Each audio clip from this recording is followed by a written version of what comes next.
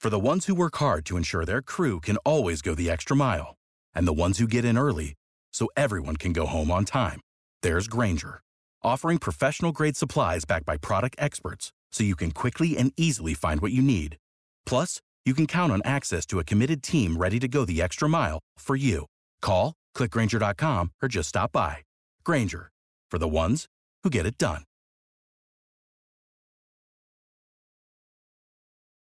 Okay, welcome back, or welcome to Ted and Yogi's Pac-12 Adventure alongside Michael Molinari, our producer. Well, fellas, it's about 92 where I am today, and Michael and I in LA. It's not in 98, 100. Ted, you're on the East Coast. That's what we had Saturday, calling USC's opener of the season. It was nearing 100 degrees, but man, it was a fun week one. Fellas, here we are almost midweek of week two. Ted, how are you at the US Open as that concludes? Well, I'm channeling because Molinari owns real estate in Boston. So look what I have, Michael. Duncan. I'm in my New York mode here. Duncan, baby. You can't find. It's funny. That's the coffee you find in Astoria, Queens. There's like 6 Duncans before you come close to the other chain. But yeah, funny, real quick thing, because we were at USC, so we should talk a lot about that. It was, it was definitely a momentous day. But between UCLA and USC, I think we have discovered that college football is going to need to make an adjustment. This 100-degree heat in September on Saturday afternoon is not unusual anymore. It's the norm going forward.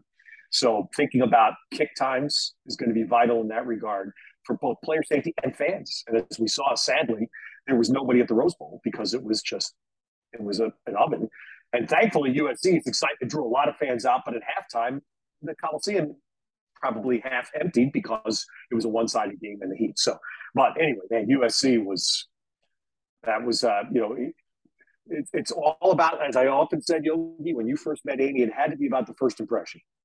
And you had to crush it on the first impression. Well, I thought USC, admittedly first impression, but that's what they did. First of all, timeout. I think Ted inferred he wants night games. I think I heard that. I believe I just heard that. First time ever. Breaking. Where's the button? Global warming wait a minute. I have more eye roll moments for Molinari. Keep listening, folks. Global warming with a serious effect. Ted Robinson is convinced night games might be necessary. I like that. I agree with you, though. SC, they had nothing to gain because of the competition in Rice. Everyone expected a blowout, and everyone expected them to look, and they looked better than that. There was energy. There was, the one play that jumps out at me, well, maybe two, maybe Ray Leach Brown, maybe a little early for the Heisman pose. That was one thing that jumped out at me. But yeah, but I think Caleb Williams on that run of Ray Leach, Caleb Williams, who was already out of the game, on the sideline, just running and cheering behind him. I was like, that guy, he's a leader on the field, but he seems like a leader off the field. I think that's a great sign for them. Yeah. I mean, look, I'm trying to find exactly what the penalties were. I remember 2 in the first half. I think SC might have finished with 3. So amid all the explosive plays, all the elite players, all the new faces, we saw a clean team. We haven't seen that at SC in a long time. And that, I think, outside of the initial, excitement and energy of leaving the Coliseum and Malik Brown, Jordan Addison, Caleb Williams, all those things that you all just referenced, I was like, it was clean. You didn't see personal fouls. You didn't see taunting penalties. You see any of the stuff we've seen for a long time there. And go ahead. Yeah, I was going to say, I right on that point, I had, where I live, obviously, there's a lot of USC fans around me in the Bay Area, and a couple of them were reaching out to me after the game. So I'm at the airport texting them back. So that was the first time I really felt I saw a USC team look professional in the phrase of how they carried themselves, how they ran on the field, how they took the field, how they acted, how the coaches conducted themselves since Pete Carroll's era. And and I'm saying that as a compliment to what Lincoln Riley has instilled in 9 months. Yeah. They finished with 6 penalties. I just looked at it, and a couple of them that were late when the backups were in. But you're right. It feels like the way they talk, right? They talk about, hey, if you earn the right to play, you're going to play. That's what we saw, right? They talk often about treating them like professionals, but also remembering that they're still in college. Like I just think that what Lincoln has done in a short amount of time is really impressive. And then you add in the vets, and we talked about this in the broadcast. These vets that have transferred in, they sense and feel the sense of urgency. And I think that Caleb Williams, Jordan Addison, I think those guys have pulled everybody up, along with the guys in the offensive front like Justin Dedich and Brett Nealon, guys that have been around, Jonah Monheim, Voorhees. Some of these vets, I just feel like this team is way more mature than a first-year program should be in LA. So, yeah, walked away so impressed. And I think that the biggest, football takeaway I had was, damn, Caleb Williams is good. Like he is – he's special good. I think, I hate when I hear people do this, and a lot of my friends do this in the business, and they're like, he's going to be the number one draft pick. So, but I don't know how you get away from, like, he's going to be an elite player as he keeps developing, which we think he'll do under Lincoln Riley next year. Look out, because he did it. He's not perfect, but man, he did a lot of things really impressively all Saturday. Hey, let's have an official count this year as we listen to our friends call games. How many players, let's just say in the Pac-12 games, are called first-round draft picks this year? I knew you were going there. I'm going to say the over/under will be 200. Yeah. By the way, guys, the stats train, Greg Moraz, our researcher, now sending out post-game numbers and notes. 66 points, most for SC in a game since 2008. Pretty good stuff there. I'll get some nuggets in from stats train on some of these games. Yeah. Now it's also, guys, look, on the USC story, last year, week 2 ended their season. They were embarrassed by Stanford on the Coliseum field. Clay Helton's gone, and their season crashed. The only thing left after that was Drake London, his brilliance until he was hurt. So, I mean, that's where, to me, everything now. I'll be fascinated during this coming week to see how much conversation there is from Lincoln Riley, because, of course, nobody on his staff except for Dante Williams was there. Half the team wasn't there. Is that used? What do you think, Yogi? Will that be used as motivation? I don't think so, but it's real in terms of Stanford is not Rice, but Stanford will talk to Rice, I'd imagine. If there was a phone to tap this week, it'd be David Shaw and Mike Bloomgren's, right? Like, of course, a former assistant there. And if there's one thing we saw in the first 3 drives was Rice ran the ball whenever they wanted. We're going to be real about it. They moved the ball in the air however they wanted, right? How many times did they find Luke McCaffrey in the slot? Like, they were moving it down the field. Now, what do we see in the second half? We saw Corey Foreman. We saw guys, I think, generate confidence in that, especially in that offensive or that defensive front 7. I felt like this is my analogy since the game. I feel like SC's on a bridge, and on one side is hope. Let's hope things go well, especially on defense. And the opposite end is, hey, we know things are going to go well. That was what I lived at SC. We didn't care who, when, what the score was, how many we were down. We knew we would come back. We were down 3 scores at Oregon State. We're going to make a comeback. I think this team is on that bridge. And as I saw Corey Foreman as the game went on, especially when you saw the targeting penalty to Romello Height, the rush end, who, was disqualified for the remainder of the game, he kind of became a guy. This is a number 1 player in America 2 years ago, like Kayvon Thibodeau, all the hype, and he hadn't lived up to any of it. And I think we're seeing his confidence grow. They're going to have to do that again, because I think Stanford, they don't have the premier USC receivers, but as a collective, they are right below. And if you watch Stanford and Michael Wilson, I don't care if it was against Colgate, that dude looked like an all-conference player. Ben Urasic, Bryson Tremaine, Elijah Higgins, E.J. Smith out the back door, first play of the game for a touchdown. Granted, it was against Colgate, and it was an absolute bust on the defensive side. But Tanner McKee and this offense will move the ball. They will. I think they will against this. So I think this is a back and forth game, and I love how SC this week, and then Fresno, and then my top team coming out of the weekend is Oregon State. I was going to say, I want to go on the bridge with you on that for just a second. But let me ask one more thing about USC Stanford, because this is now pattern. These 2 schools have known this for, I can't keep track of how many years, but it's probably been at least 6 years they've played week 2. How much do you think both schools held in their back pocket and didn't show in week 1? I think Stanford, my gut, is way more. I think USC, what did Lincoln tell us Friday in our production meeting? It was, I'm excited. I don't know what's going to happen. Like, I think they had to roll. Now, he's always going to have wrinkles, but especially early on in that game, I think we saw some cool creative stuff from them. And I think defensively, they're not going to be dramatically exotic. I think they're going to be who they are, especially early on. And they reference that of like their whole collective packages on both sides of the ball for Lincoln Riley and Alex Grinch are not totally in. And I don't think they'll be in throughout the entirety of the season.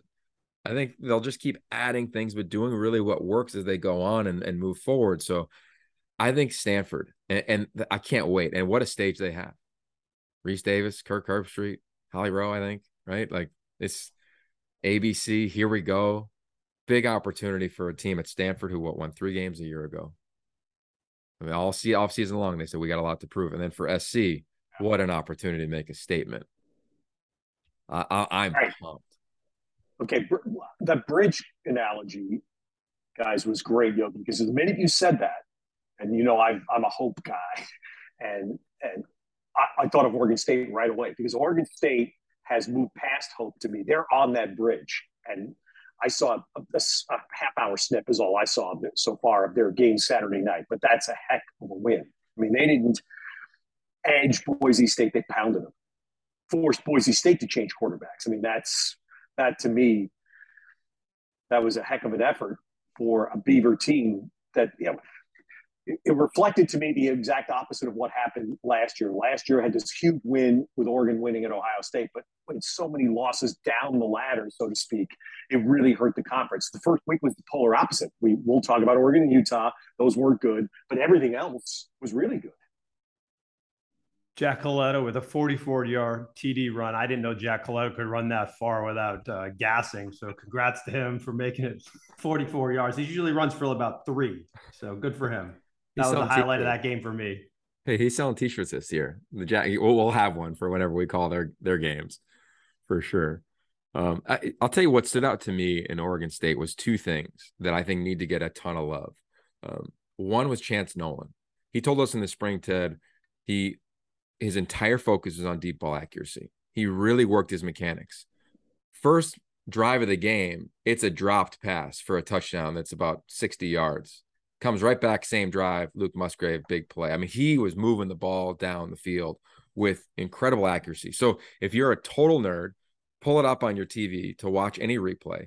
And a perfect deep ball is about 43 yards in the air, and it should go right out of your TV screen like my pen is right now and then come right back in. Watch him throw the deep ball. It's perfect. He really went to work on that. And I want to highlight that because he's gotten a ton of criticism, right? JT Daniels, they wanted him to transfer in. They wanted other guys to win the job. Sam Vidlak transferred to Boise State, who isn't even the backup because he didn't come in. He was supposed to compete for the job. Chance Nolan's just fought and fought and fought, right? And the guy started in Middle Tennessee with our boy Tony Franklin, and then found his way out west, and now he's thriving under Jonathan Smith.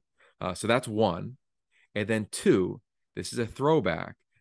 The defense under Trent Bray totally changed schemes, and they are running what I played against in 2002 in the Insight.com Bowl, what Mike Riley's defenses ran all those years. They were winning 8, 9, 10 games in the Pac-10 at the time, and now they're back at it. And what it is, it's a 4-man defensive front where they're just rushing the passer.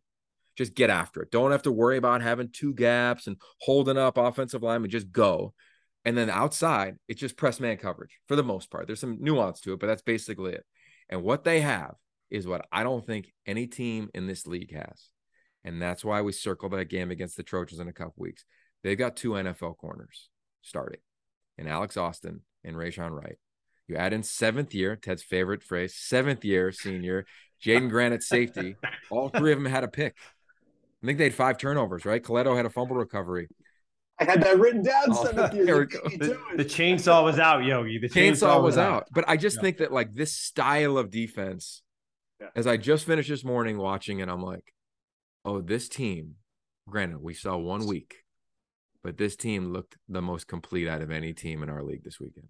Yogi, that's a great call. Was that the Mark Banker defense? Yes. Is that what Trey's running? Mark exactly Banker right. was the long-time D coordinator for Riley. And you're right, because that was, I mean, again, forcing Boise State to change quarterbacks in the opening half of week 1. Wow. That's so yeah, that to me, back to your bridge, I was so happy to see that. And the parts I watched, to see Oregon State because they've moved now beyond hope. That's the good thing. Yeah. One nugget for Yogi. Chance Nolan backing you up. 5 completions of 25 plus yards in that game. And my observation was, how loud was that crowd for half of the building? You can't even fill the seats because they're rebuilding. I mean, it was remarkable how loud it was for how few people were there. The people that there really care, and they were fired up. I love that. All right. So my next team that I want to talk about, guys, again, if I had to rank most impressive performances, Oregon State, SC, and at 3, you said it, Ted. Go ahead. Bear down. Exactly right. Exactly right. In sync. Yes. Hey, week 2, baby. We're rolling right now. Yeah. I'm just so, I mean, look, they won 1 game last year, and let's all be honest. We know what went into that win against Cal and a depleted COVID-19 team. This team has won 1 game in about 3 years. Jed Fish, I call him Jed Lasso at times because this dude has just, he's found a way to get this team to always believe. Last year, every game but 2, they were in. 8 games, went to the 4th quarter, down a score or less. And now, with a guy who I think had the best performance of the weekend, Jaden Delora, they look real. They look freaking real. And Jacob Cowing, who we were there again, for the spring game, and Jacob Cowing, who I knew nothing about, but in the spring game you could see potential. And man, what a debut week for him. No heat problems, which I was impressed by because it was blistering in the new stadium in San Diego. So clearly the conditioning program that Jed Fish has put in worked for Arizona. And again, after all of the grief that the Pac-12 earned bluntly last year by not beating any Mountain West teams, for Arizona to go in there and beat a very good Mountain West team in their debut game in a long-awaited new stadium. That, and I would say on your bridge, they're not where Oregon State is, but that's the first little baby step off of the hope into the bridge. It's a baby step. They've got to keep going, and they've got Leach this week, which is going to be another step they can take. But that to me was, I'm with you, Yogi. That was a score. We were sitting in the booth in the Coliseum, and every time I asked you the score, you'd tell me, and I just smiled. I was really happy for Arizona. Yeah. So, Michael, what do you think? Because you've done so many hoop games in Tucson. This game's at home. I think it's 8:00 kick. I think the crowd comes out for Leach coming back to the pack. I do because I think in a small town like Tucson, when a team shows that they're on the winning path, I mean, the one thing that Jed Fish has already proven, he's going to provide entertainment if you show up. And now if they're winning on the field, they're winning in an exciting way, I think you're going to get people that say, hey, it's 8:00. There's people that remember Leach. Leach is definitely one of our villains in college football. So I think that's got a drawing power. It's the SEC. So I think they'll get a lot of people to turn out for that game. And I think I'm amazed at what Jed Fish has been able to do in such a short amount of time. It's really remarkable. If I would have told you guys that Arizona has a chance to have the biggest non-conference win in Pac-12 football, what do you think you would have said to me 2 weeks ago? And it's realistic, right? Which one? This one or the upcoming game? Yeah, this game against Mississippi State. I still like Cal going to Notre Dame, Yogi. We still have hope there. But yeah, I'm with you there. I mean, look, we got a bunch of big games. So let's go to Washington State. They go to Jake Dicker's home state of Wisconsin. He told me in the offseason he had 50 tickets he was getting. So many people are coming to that game. They did not look the part. JB Long, our friend, and Ryan Leaf had that call in the nightcap on the Pac-12 networks. What do you think we're going to see? Because this is a Wisconsin team that, if there's one, Wisconsin and Iowa and Utah are kind of always in the same bucket for me. You know exactly what you're going to get. Paul Christ, of course, been there for a long time. Ted, Paul, you've known him for a long time. What do you think for Wazoo as they come off a win, which was good, but not very impressive? Yeah. Well, yeah, and I was with you. I understand that Ryan Leaf, who would be the qualified person to do so, was analytical about the performance of Cameron Ward in the first game. So yeah, there's growth there from everything we understand. Look, I think without knowing anything in particular about Wisconsin, except as you said, I know Paul Chryst, I know the kind of football he's played every year. That's going to be the challenge to a large degree that Oregon and Utah just faced. Traveling to play an SEC team, you travel to a Big Ten team, you're going to get hit in the mouth, and you're going to get hit in the mouth a lot. And you have to be able to handle that, and that's a challenge that again we saw what happened to two of the more highly regarded teams in this conference this past weekend. So I assume Washington State's going to see something similar. You're not going to see the explosive offense that you saw in Georgia or a guy like Richardson in Florida. You're not going to see that kind of player in Wisconsin, but you're going to get hit in the mouth on just about every play. Yeah. So I look at this one, and I it's a long time ago, but I remember playing. And in week 2, you look at the film of the team that played in week 1, and you're like, oh, we're going to roll. And I think that's what Wisconsin staff's going to have to fight against this week on their staff, with their roster, because they're going to look at Wazoo in that first game, and you're going to say, well, Idaho, oh, they barely beat Idaho. Like I lived that against South Florida, and who was the head coach? He was the former DC at Colorado and then at Oregon. Always drinking a Pepsi.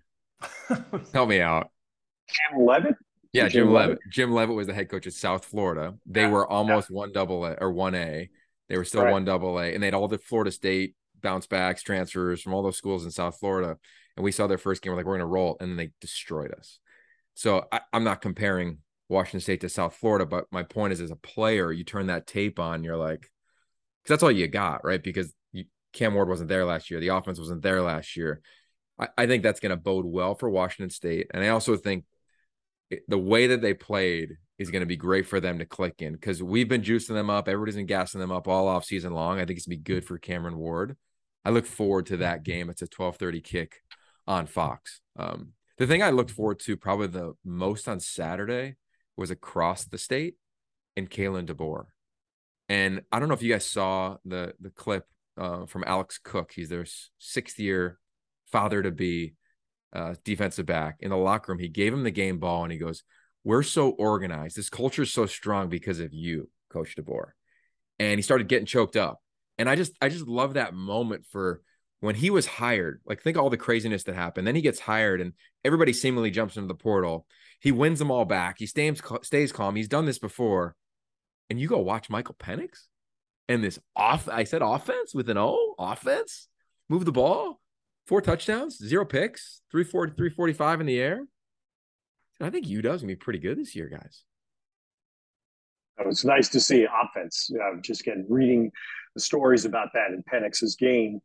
Look, we know Kalen DeBoer a little bit from last year and how impressed we were by him. He has a challenge ahead of him, clearly, in making sure his quarterback room stays stays full. But you saw why, and he knew Penix, obviously, for his 1 year. Their 1 year together in Indiana. He knew why Penix would be the guy. And it's a bigger picture story. 12 schools in the conference, 7 of them in week 1 started to transfer at quarterback. What was the number? 44%, Michael? Was that the number 44%. Nationally? Yep. So 7 out of 12 in the pack. And if Colorado, which sadly had a very poor week 1 game, if they changed to Shrout in week 2, that would be 8. Shrout's a transfer. Brendan Lewis started the opener against TCU. He's a recruit. Shrout's a transfer. So, that's the norm. And you see in many cases why. When you see what Delora did for U of A, when you see what Emory Jones did for ASU, when you see what Penix did for Washington. And so for the recruits, Tanner McKee is going to carry the banner Saturday. Well, what's amazing? Probably the most highly regarded recruited quarterback in the conference right now. DTR, obviously, is a 5th-year guy. We will never see that again, by the way. No. I will not live long enough to see a quarterback start for 5 years in a Power 5 school. This will never happen again. Yeah, and I'd say, do we ever see it for 4? Yeah, I mean, so to that point, let's spin it forward to the 2 teams that lost. One dramatically, one heartbreakingly, with Utah and Oregon. We're going to Eugene, Michael. We got Eastern Washington, who's going to move the ball with tempo. They're going to try to play fast. They're They don't have the tight ends, thankfully, that Georgia did, because those guys were men. I mean, they looked like Sunday dudes already. I think rewind the tape from last week. I think I mentioned that the tight ends are you a bit of a did. problem You did. for Georgia. Okay. You were on it. In your preparation, just to kind of go producer, where did you start, as you got into this thing on Sunday in advance of, I don't know where Oregon is ranked as of us recording this at 10:40 in the morning on Tuesday, but Oregon, Eastern Washington. Where does your prep start? What do you think heading into the game? Well, I immediately go to see how Dan Lanning, what he says after the game, because I think that's the how is this team going to rebound is going to be a storyline without a doubt. And then the second thing is what happened. So you go watch the tape, and to me, missed tackles and just getting dominated on the edge were the two things that jumped out at me. And then I guess the hope was Oregon had as many first downs as Georgia in the first half. So they were getting first downs. They just weren't getting points. And obviously the one interception, which was not an interception, was one of the greatest defensive plays I've ever seen. The other one was a traditional interception. But so how are they going to bounce back or try to get a sense of that? And what happened and what's something hopeful? And I think those are three things that jump out at me. And obviously, all right, now how do we somehow spin it a little bit? Not all is lost. We quickly go back to 2016. USC got destroyed by Alabama 52-6. And Sam Darnold and company ended up winning the Rose Bowl against Penn State that year. And I believe they started 1-3. It wasn't just the punch in the mouth Alabama. So it's the week one overreaction is one of the best things in sports. So I think we need to take that with a grain of salt. And I will give a cool thing. Oregon contacted me immediately yesterday and said, Coach Lanning, as he agreed to last week, is going to wear the mic the entire game. So there was no change in that. And I take my hat off to him because he told us he'd do it. And I was a little concerned with the results, and I wouldn't blame him, but he's going to do it. And I look forward to that. I think obviously that's going to be a pretty amazing production element during the game. Because he talks a lot on the sideline. I did see that. So he's not just, he talks to his players a lot. So I think we'll have hopefully a lot of encouraging words during the game this week. Two quick things I would just say. One is you've learned right now. You're going to learn what happens when you get knocked down. And Dan Lanning, it's first game. I mean, that's really rough. You don't expect that to happen. You're hoping, and I'm certainly hoping for Oregon, that their first game was going to be like Marcus Freeman's first game at Notre Dame. They had a game they probably had minimal chance to win, but they competed and they took the game into the fourth quarter. That's what you were hoping for Lanning. It didn't happen. And we'll also find out, do they drink milk of amnesia? What's the approach? Do you just tell your team, forget that, throw it out? It didn't happen. Or do you try to use it as a tool? But I will also say, look, the nation saw this. You can't hide from this, and the Pac-12 shouldn't hide from it. You had two teams that went into SEC territory last week, played those games, and tackling was woefully a problem for both. You had tacklers for both Oregon and Utah bouncing off guys. It was called out by Tom Blackledge clearly in the beginning of the Oregon-Georgia game, and I saw the same thing in the Utah-Florida game. It was, it's a size. It's just, to me, I don't know if I'm missing it. Tell me if I'm off base here, but to me, it's just physically the size of people. 2012, I guess it was, or 13, Notre Dame plays Alabama for the championship. This is pre-playoff in Joe Robbie Stadium. And Notre Dame runs on the field for the kickoff, and I turned to my wife and I go, hey, they look pretty good. And then Alabama runs on the field, and I went, my God, we look like the JV team. Just the physical eyeball size difference. And that's what I felt watching, especially the Utah-Florida game on television, was, my God, the size difference was immense. Yeah, I had a bunch of takeaways, but to try to be succinct, in the Oregon game, it was a classic hope versus no game. Down 14-0, they're driving, and you got to score there just to kind of have your sideline be like, okay. I mean, I went to UW, Alabama, in that stadium for the playoff, and it was all Alabama. And it looked, in terms of fans, it was a total road game. It looked the same way, same stadium, all Georgia fans in their state. So you need a little bit of confidence. Like Jake Browning did that, and he was touching on Dante Pettis early in the first quarter. Oregon never got that, and it was a wrap. And then when you compound the missed tackles, and that was disheartening for me, especially knowing I was at practice 2 weeks ago. It's a physical training camp. Did not anticipate that. So what do you go to? You go to the skill set, and you look at those tight ends, and they're just running through guys. It's not like their heads are on the wrong side. Like they're doing the right thing. They're just not finishing the tackle. And you just saw a team that it was almost workmanlike. I also think that their quarterback doesn't. I love a walk-on story as a former walk-on, as you know, but this guy's real. Like he looked the part. He just looked the part, right? Like moving in the pocket, climbing the pocket. Just he needs to be given that love. Do you know what I thought about? Oregon played Auburn 3 years ago, first game, and Oregon goes to the fourth quarter and has a chance to win the game. And a freshman quarterback basically made the plays in the fourth quarter, and Oregon's stud quarterback didn't. Yeah, it was Justin Herbert and Bo Nix. Bo Nix, the freshman quarterback for Auburn, made the fourth quarter plays. Now Justin Herbert has gone on to show himself to be an elite quarterback at the NFL level already. So the point I'm making is now you flip the script 3 years later, and Bo's the senior quarterback, and he goes in, but unfortunately didn't make the plays. And that's where Dan Lanning's probably going to have the same kind of test I referenced Kalen DeBoer having. He has a very highly recruited. I mean, everybody in Oregon talks about this stuff, so you have a highly recruited quarterback sitting there, hoping, waiting, doesn't get on the field.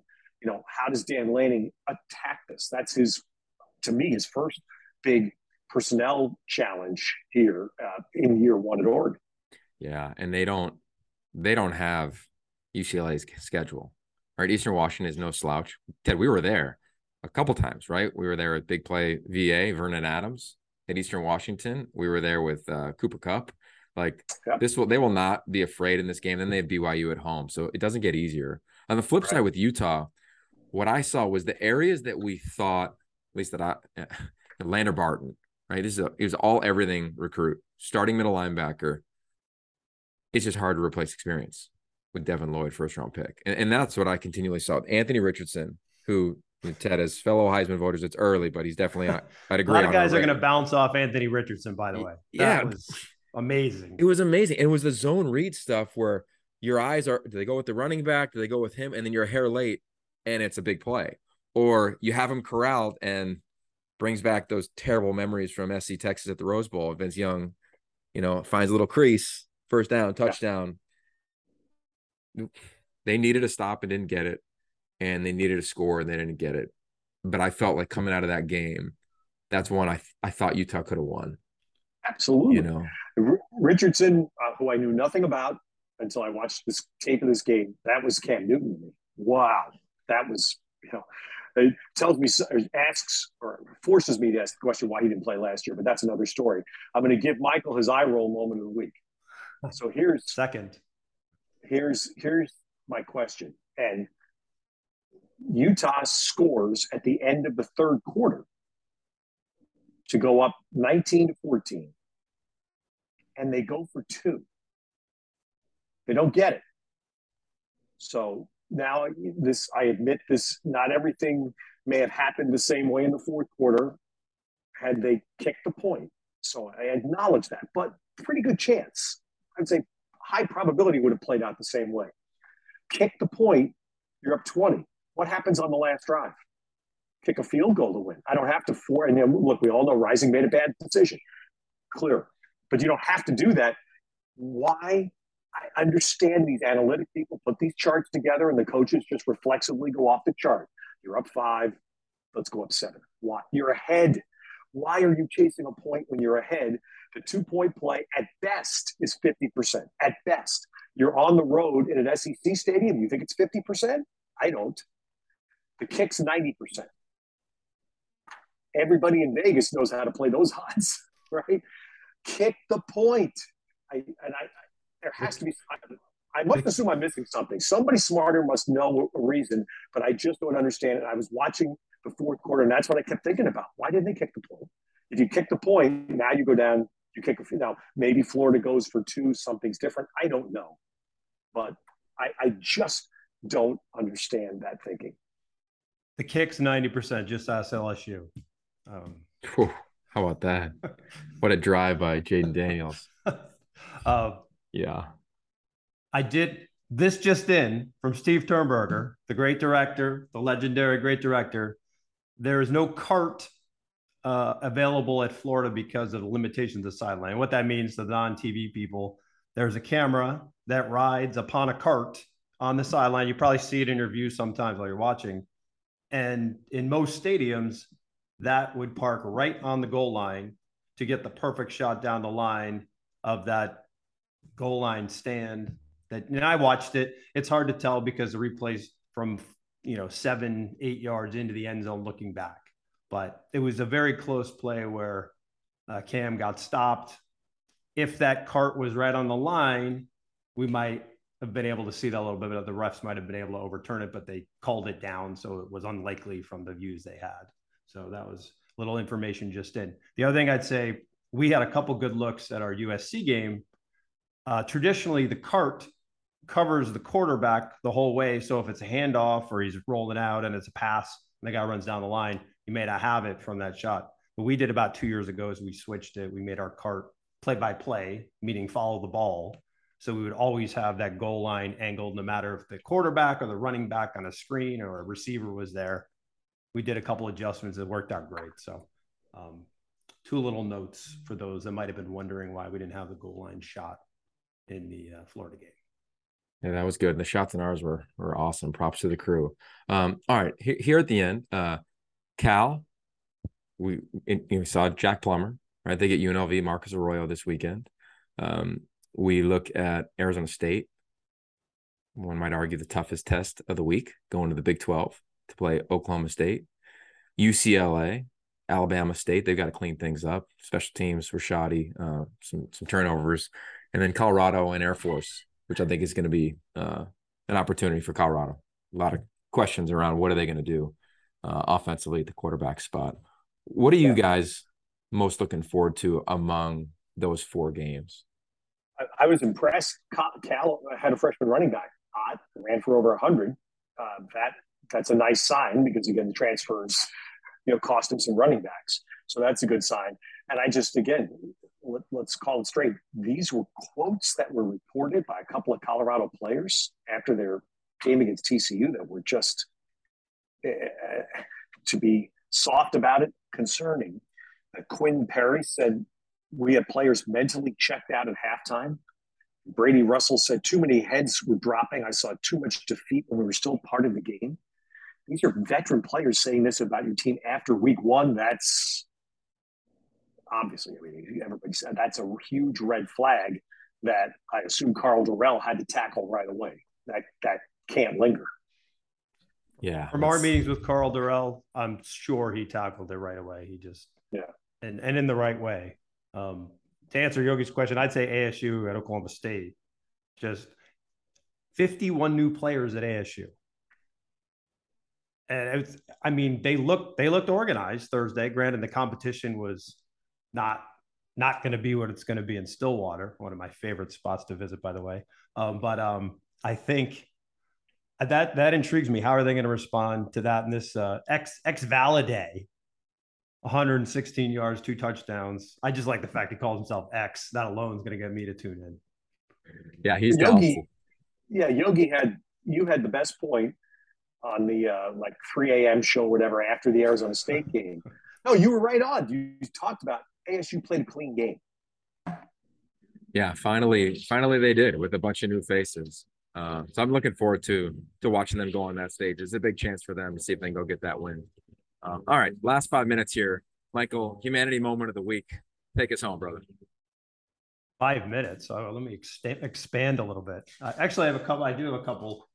Rather than a long one topic, I got a few. So, as I said, the overreaction week 1.